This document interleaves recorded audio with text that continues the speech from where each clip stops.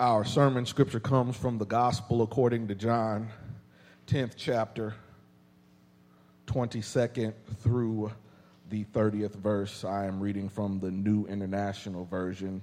Hear ye the word of the Lord.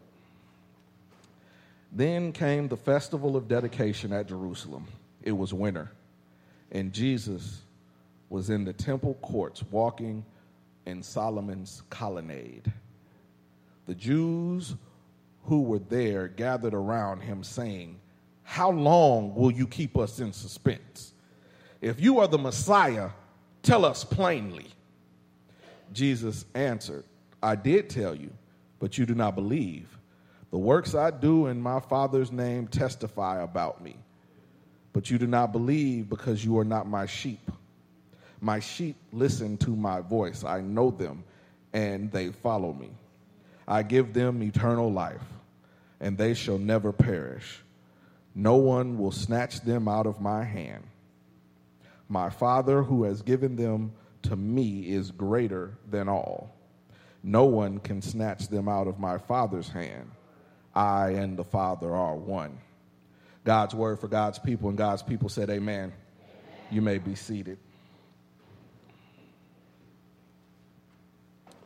Something I've been thinking about a lot, and I guess it's because I am constantly a student of leadership, and I watch how leadership operates, and those who I think are great leaders, I pay attention to them.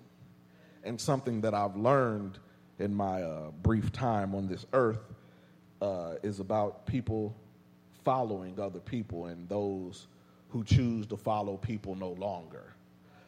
Something I've learned and an adage that has become near and dear to me is that people do not quit jobs. They quit bosses.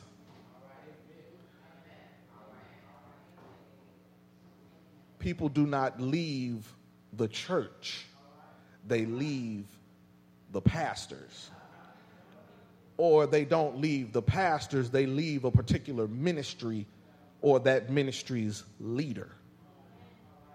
And it works the same way because pastors will step away from ministry because I guarantee there is a particular ministry leader or a particular church or a particular person in the church that gave them what was the last straw. It's about the people interacting with each other.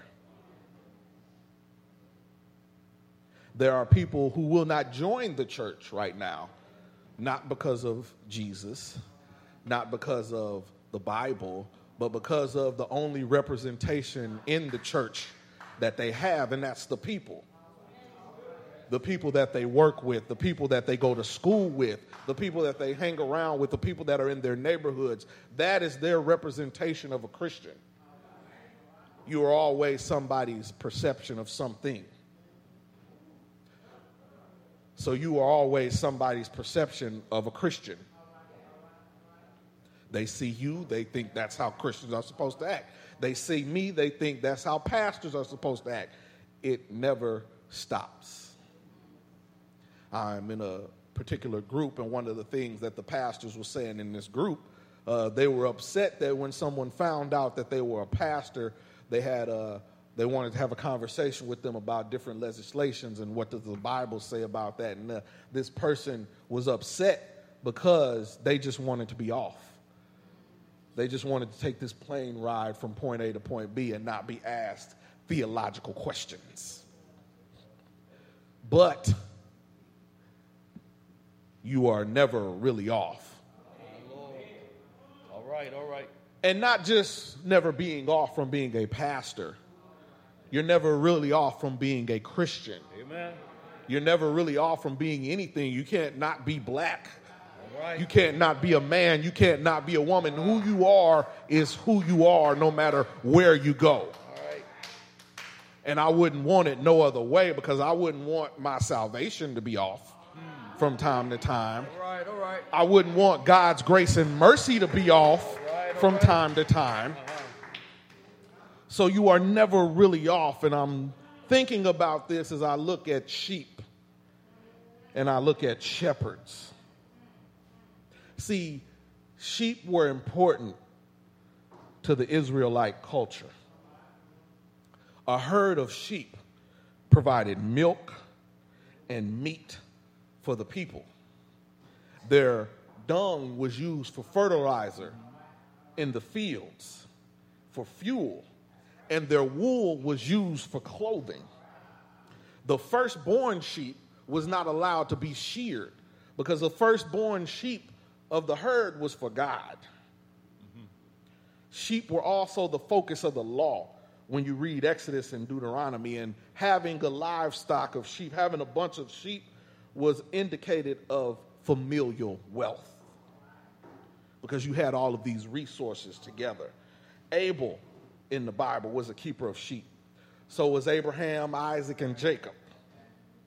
Moses was tending to the sheep when God appeared to him in the form of a burning bush and told him to remove the shoes off your feet because you were stepping on holy ground. The Hebrew people, when they were trying to find the promised land, had to become shepherds in the wilderness. Sheep are important. And when David was anointed to become king, they had to come get him because he was out in the field tending to the sheep. When the prophets thought a particular king or a ruler was being evil or not doing their job, they were considered an unfaithful shepherd. David penned that psalm that we all know so well. The Lord is my shepherd, I shall not want. But Isaiah picked it up later. He said that God would feed his flock like a shepherd. He would gather them, the lambs, in his arms and carry them into his bosom. And Jesus said earlier in John that he was the good shepherd. Yeah. And a good shepherd lays down his life for his sheep. And that's what we come to in the text because the people got a little bit confused about that. Some of them said he must have a demon in him.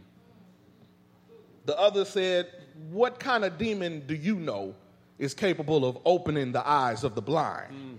Have you not seen what he has done? That's not what demons do. My Lord. Then we come to the place in your hearing, and Jesus encounters some malice. Let the church say malice. Malice. Some people who have no good intentions for him. The text says that they gathered around him, but that's not really doing the text justice. What the author was trying to say in the Greek that didn't necessarily translate over to the English is that they surrounded him. Not only did they surround him, but they picked up stones. This was not a happy discussion that they were about to have on the Solomon's colonnade, aka also known as a portico or the outer courts of the temple. They were there surrounding him, and I find it interesting that this is the place that they tried to surround him and trap him, because this is the very place where they tried to surround him and trap him. When you read the book of Acts later on, that is where all the apostles will have their councils. That is where a lot of decision making will go on. So there's something special about this place. But we go to where he's at in the text, and he encounters some malice and some confusion. And they're confused because he's been talking to them for quite a long time. We read in the text, like it reads like one chapter, but the gospel according to John chapter 7, all the way up to verse 10:21 is actually taking place during the Feast of Tabernacles. And then verse 22 takes place during the Festival of Dedication. Just to put that in terms, the Feast of Tabernacles is something that they did around September or October of each year using our calendar. And the Feast of Dedication, a.k.a. Hanukkah, took place in December. So approximately 2 months have passed between verse 21 and verse 22 because the gospel, according to John, the author was not really concerned about chronological sense. He was concerned not about human time, but God's time. He wanted this to make theological sense, not chronological sense. So he goes from one conversation to the shepherd about shepherds and sheep into another conversation. But sheep were important.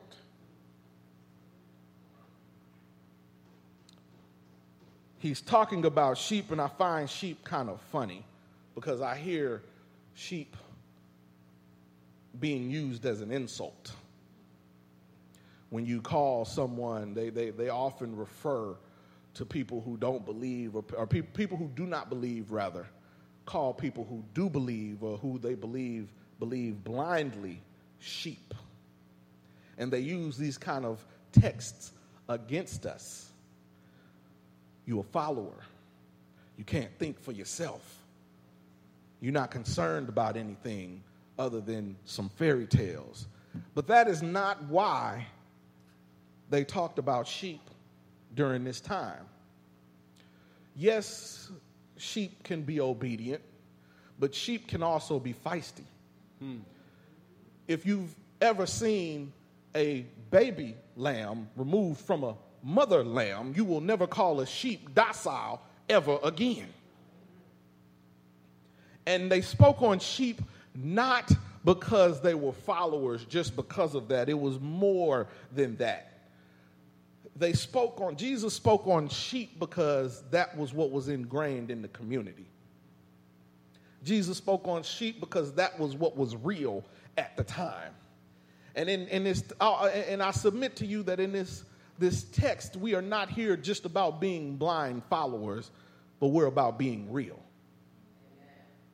He talked about sheep because that is what everybody handled. Jesus talked about sheep because that was a way of life. What are we doing now that is a way of life, besides sitting inside four walls and expecting the people to come? All right. Pastors included, myself included. I heard one person say, if your religion is not impacting the community that you're involved in, I submit to you that you're not actually worshiping the true religion of Jesus. Jesus went out amongst the people. He talked amongst the people. He talked about what they wanted to talk about. He did some of the things that they were doing. He went out to the people. It doesn't say that Jesus went to the synagogue,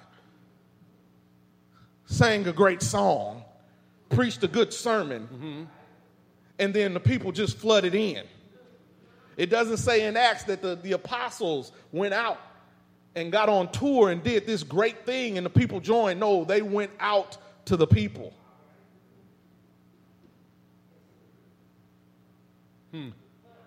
The church is more than just what we do on Sunday. Amen. The church is more than a sermon that is preached. More people will join a church based on the people and how they treat other people than they will no matter how good or how bad the pastor preaches. Now, that doesn't mean the pastor ain't supposed to study. That don't mean that the pastor ain't supposed to preach the word, but we ought to evangelize. It says to go forth and make disciples, not wait for the disciples to come to you.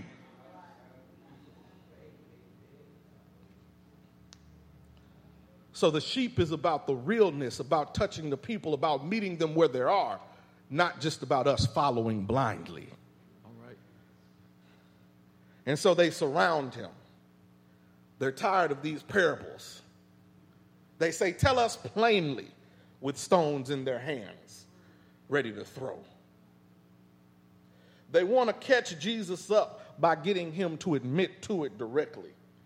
They are revisiting a controversy that happened earlier in John 5. See, even though the people were looking for a Messiah, they didn't necessarily want a real Messiah. All right. You don't want anybody to claim that you're a Messiah, because to say that you're the Savior to them would have been blasphemy. And I always get confused, and not only confused, but frustrated about this, because I see this happen in other scenarios. They stand around, these people, save us, save us, save us. But when somebody tells them what they need to do to be saved, stone him.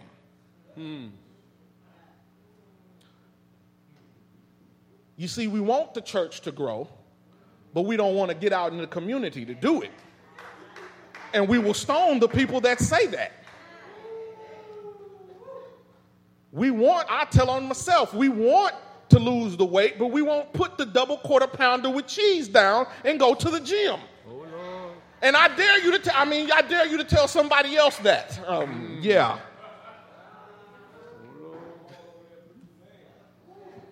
We want the financial breakthrough, but we don't want to spend less money than we make.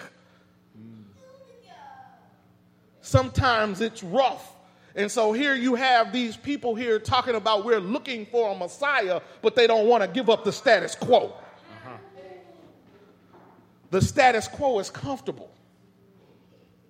I like sitting on the couch. I like the way my church is. I like not going to the gym. I like spending money on other things. I like it. And for somebody to come tell me to change that, that means you are negating all of the decisions I've made to get there. You're negating my tradition. You're negating my decision making. You're negating what I've done. And if you're telling me that what I've done is wrong, I don't want to hear it. But if you always do the same thing, you will always get the same thing. One definition they say of insanity is to repeat the same action over and over again, expecting a different result. My Lord. So here you have this man. They said they wanted a Messiah. But here you have this man telling them that all of these laws really boil down to two things: to love God and to love people. I didn't want to hear that. I wanted you to validate my hierarchy. I wanted you to validate rather everything that I've done thus far and just tell me to keep doing what I'm doing and I'll get there eventually. Right. Not about work, not about change. I'm not about love.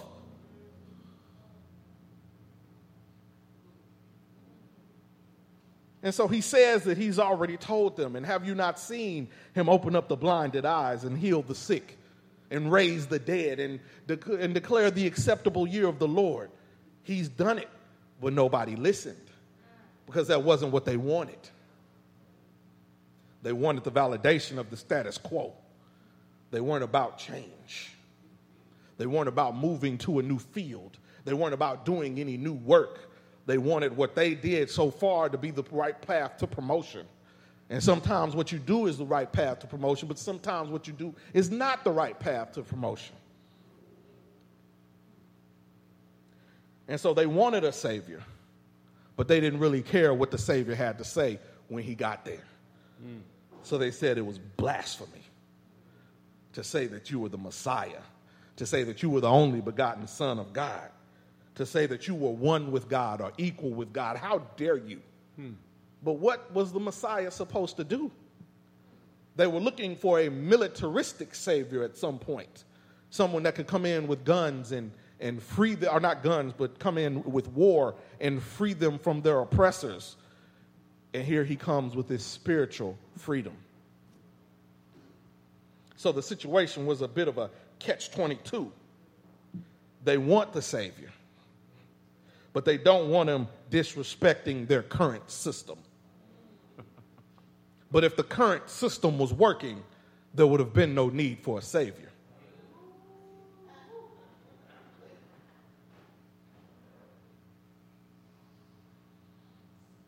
So it disturbs the status quo. And when change comes, that's why we fight it so much. Because where we're at is comfortable. And we're not moving unless there's a fire up under us. We're not moving until what we have goes bad, instead of looking on the horizon to see what's coming down the way.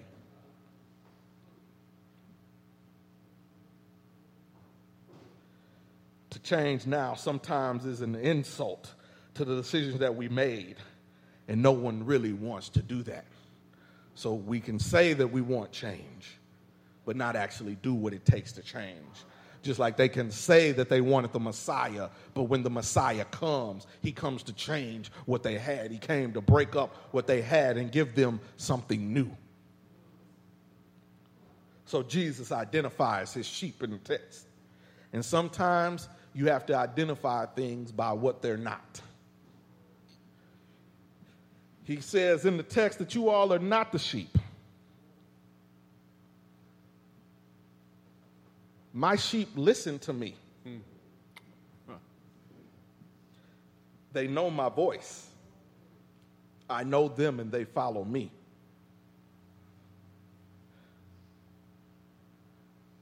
We're never really off the clock on anything we do.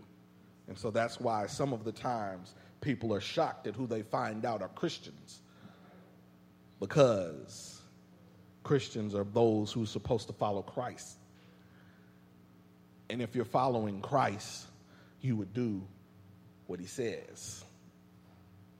And how do you know to do what Christ says? Well, it's been written down. Best-selling book of all time. You have to spend time with him in prayer and meditation and reading again and reading again and reading it more. I don't understand how it is that there are people who do not believe in God, do not want anything to do with Jesus, but will sit down and read a Bible cover to cover once a year, every year. But we, sometimes as a people, only open our Bibles once a week.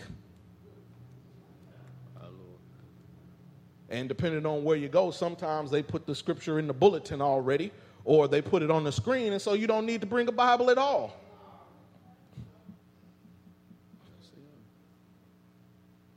I recall talking to one of my friends. He was looking for a new church to go to, and he's now in the ministry himself, but he went to visit a particular church, and he went to their Bible study, if you want to call it that, and I asked, well, how was it?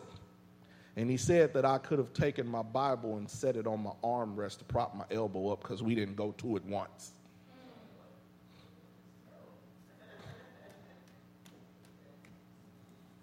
We're out here not getting into the Bible because we think that the Bible is offensive.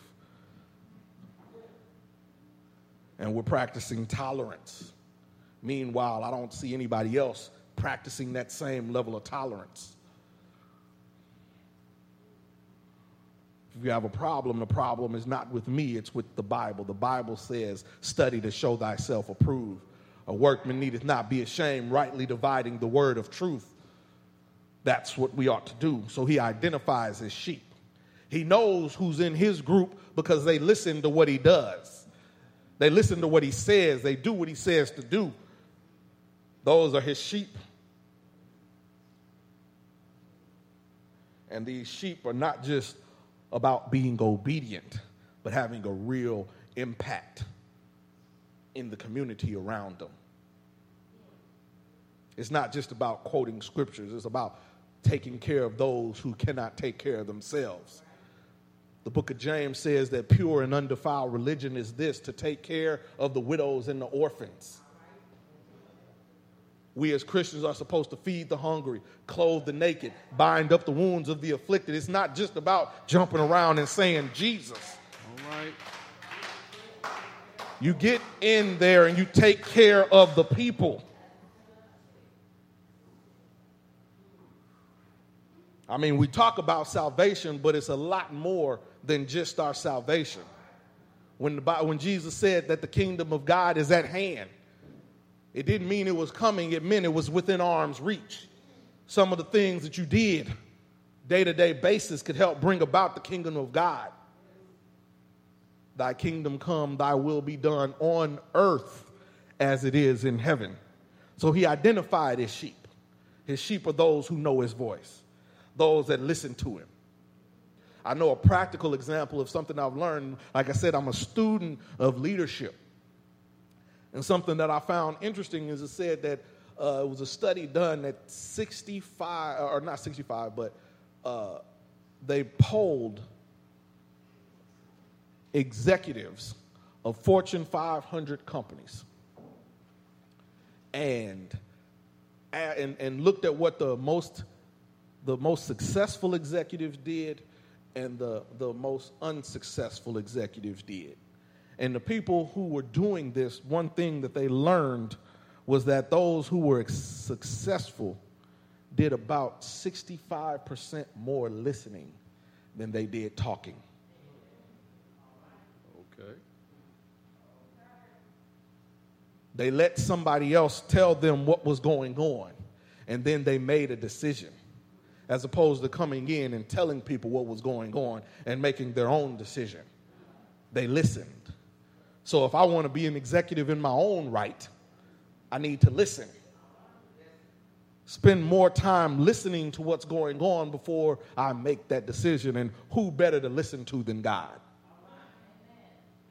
That's the best consultant you could ever have. That's the best psychologist you can ever have. I'm a strong proponent of mental health.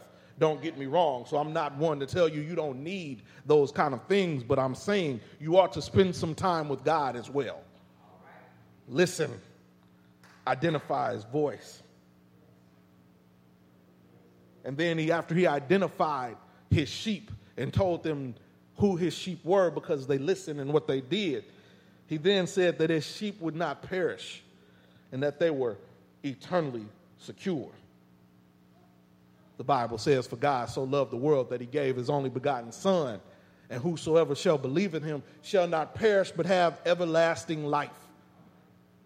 Goes on to say in Romans, if you confess with your mouth that Jesus is Lord and believe in your heart that God raised him from the dead, you'll be saved. They're eternally secure. And no one can snatch him out of our hands. If you want to get up out of his hands, you have to go on your own, but ain't nobody taking you. For I am persuaded neither death nor life nor things present nor things to come, nothing can separate us from the love of Christ. They're eternally secure. And if you're in Jesus' hands, you're in God's hands. And not only are the sheep identified, and not only are they eternally secure, but he says that he and the Father are one. The Bible says in the beginning was the Word, and the Word was God, and the Word was with God, and the Word was God. And then it goes on later on in John 1, right about around 14, and says that the Word became flesh and dwelled among us. That's what Jesus did. He's the Word of God incarnate. He came down and dwelled among us, and he and the Father are one. It says in John 14, let not your hearts be troubled.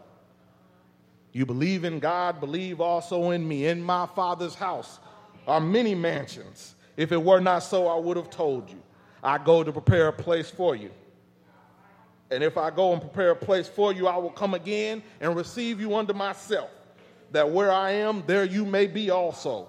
And where I go, you know, and the way you know. And Thomas had the nerve to ask, Lord, how do we know where you are going, and how can we know the way?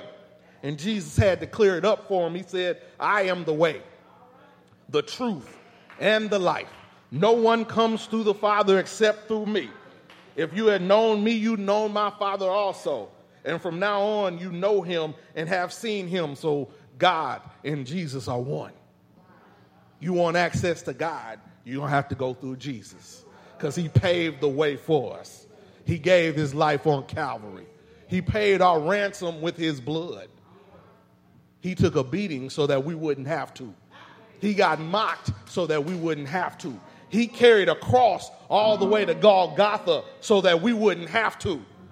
And they mocked him with a crown of thorns, put a sign over his head and said, here lies Jesus, King of the Jews.